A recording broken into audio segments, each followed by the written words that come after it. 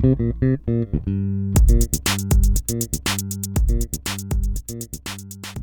7 Essential Rituals for Focus Work, written by Scott Young, September 2020. Focus is incredibly important, but often we struggle to turn it on when we need it. The right rituals can help a lot. The human brain is a giant association machine. As neuropsychologist Donald Hebb famously put it, neurons that fire together wire together. Repeated patterns form stronger connections. Thus, if you pair a consistent ritual with focused work, it can be easier to transition your mind into a state of productivity. But rituals can also go wrong. If everything needs to be perfect to start working, you'll rarely do it. Worse, the ritual can become a tool for procrastination to avoid doing hard work.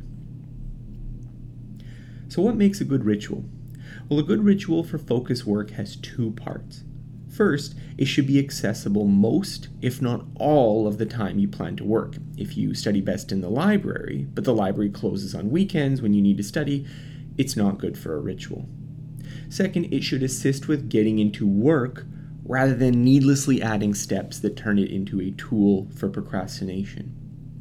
If you need to meditate for 90 minutes, drive 2 hours to a log cabin, and do a cleanse diet before you start working, you're not going to get much done.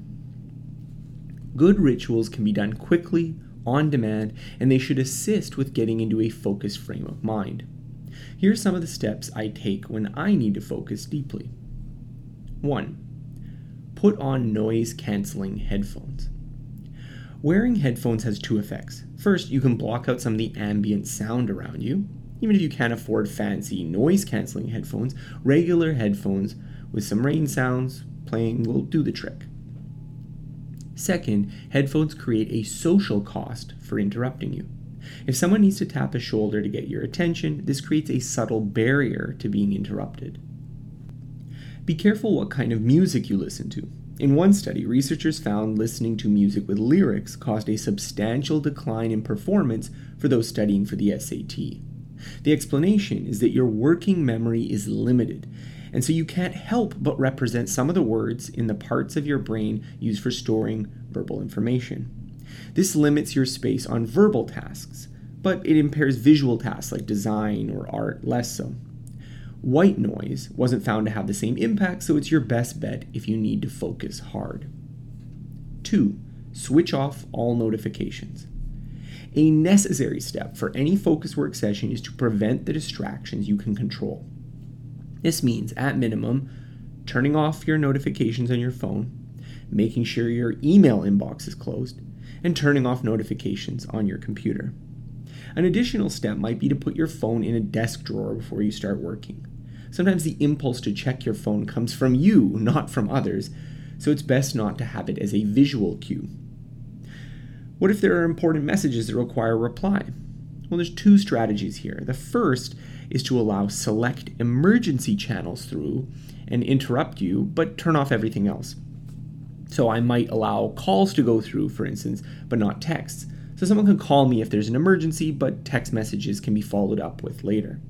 Social media and non-urgent push notifications should definitely be silenced. 2, the other strategy is to define short, focused check-in times.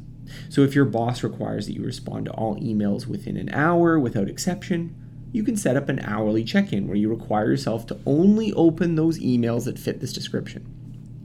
Thus, even in a setting that demands extreme email responsiveness, can still allow focused work. 3. Put up a do not disturb sign. This is especially helpful if you work from home. You may have kids, spouses, or roommates that want to engage with you. Signaling to them when you're trying to do focus work is a good way to prevent being interrupted in the middle of a session. If you have your own room for working, closing the door also serves as policy as it fits into our social conditioning to knock before entering. Raising the barriers for potential interruptions can increase your duration of focus. 4. Plan your work session. 3 previous suggestions all have to do with external distractions. But much of why we struggle to focus has to do with internal distractions. We get restless, bored, frustrated, or simply feel anxious about the task ahead.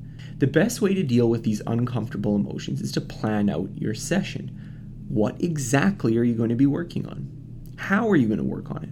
What steps will you follow? To see what this looks like in practice, imagine you're a writer working on an important piece, but you don't know where to start.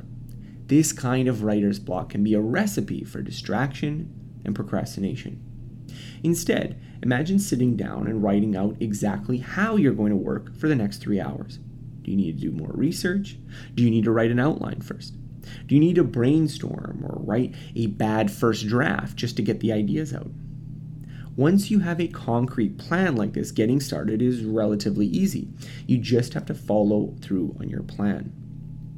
But without a plan, it's easy to play on your phone or look at email as you aren't sure what to focus on.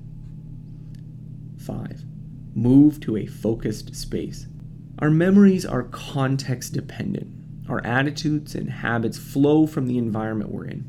You're more likely to feel the urge to eat when near the fridge than when driving your car, for instance. Even more, certain memories and skills are more accessible in certain contexts. If you study in the same room you take an exam in, you'll do better due to this preferential activation. Thus, consistently picking the same space for focus work can tune you into the right state of mind. An additional step can be to pick focus spaces that limit the kind of unfocused work you can do.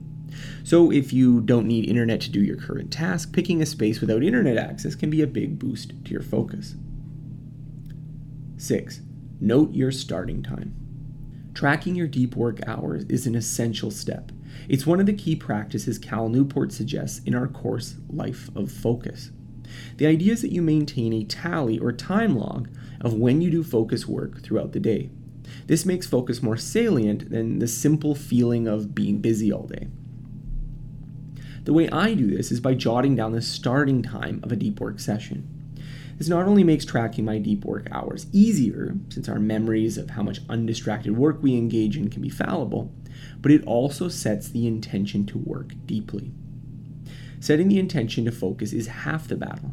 Noting the time encourages you to get moving on your work right away. 7. Go easy on yourself.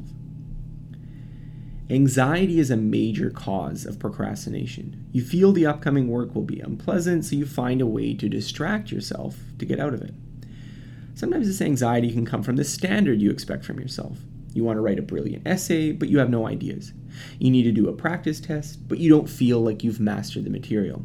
You're working on an important piece of code, but worry that if you choose the wrong design pattern, you'll be making a mess you need to fix later. The obvious, rational response to this is simply to lower your standards temporarily. Be okay writing a draft you'll throw in the trash just to get the ideas out. Be okay with failing your first practice test as you learn a new subject. Be okay with needing to rewrite a module later once the best design is clear. But often we don't do the rational thing. Thus, it can sometimes be a good step to explicitly confront your expectations and anxiety directly as a step in your ritual. I'm just going to show up is something you can even write down on a post-it before you start, reminding you that what matters is giving yourself space to focus rather than reaching arbitrary performance standards. What rituals do you use? Combined, all 7 steps here would take less than 5 minutes, but they can make a huge difference in your ability to work for hours on hard tasks. What focus work rituals do you have? What are your major obstacles to focusing in your work that you'd like to overcome? Share your thoughts in the comments for the original article for this podcast. Thanks for listening to this episode. More episodes like this can be found by searching for Scott H. Young Podcast on Apple Podcasts, Google Podcasts, Spotify, SoundCloud, Stitcher, Overcast, and most other podcasting apps available on your smartphone. If you've enjoyed this episode, please consider rating my show as it helps other people find out about it. More of my work can be found on my website, scotthyoung.com. Thank you.